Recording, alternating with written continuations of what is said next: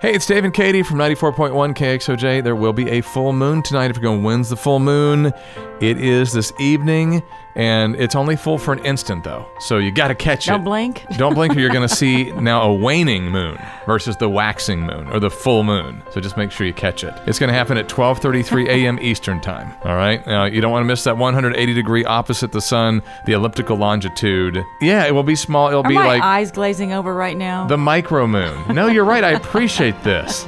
And your interest in it, Katie. It'll be a micro moon. I'm very interested in it. I just love a full moon. I love the moon anyway. It's just such a miracle. Do you know why it's going to be a micro moon, though? It's going to coincide with the point of the moon's orbit when it's farthest from the Earth, so even it'll be a full moon, it'll appear slightly smaller and less bright. You know what? Brilliant than usual. I knew that. Yeah. I just didn't know how to say it. Or you were just like, you know what? I'm just going to look at the moon. That's pretty much Thank you, it. God, for the moon. Yes. Okay, that's what you meant to say. Yes, that's what I meant.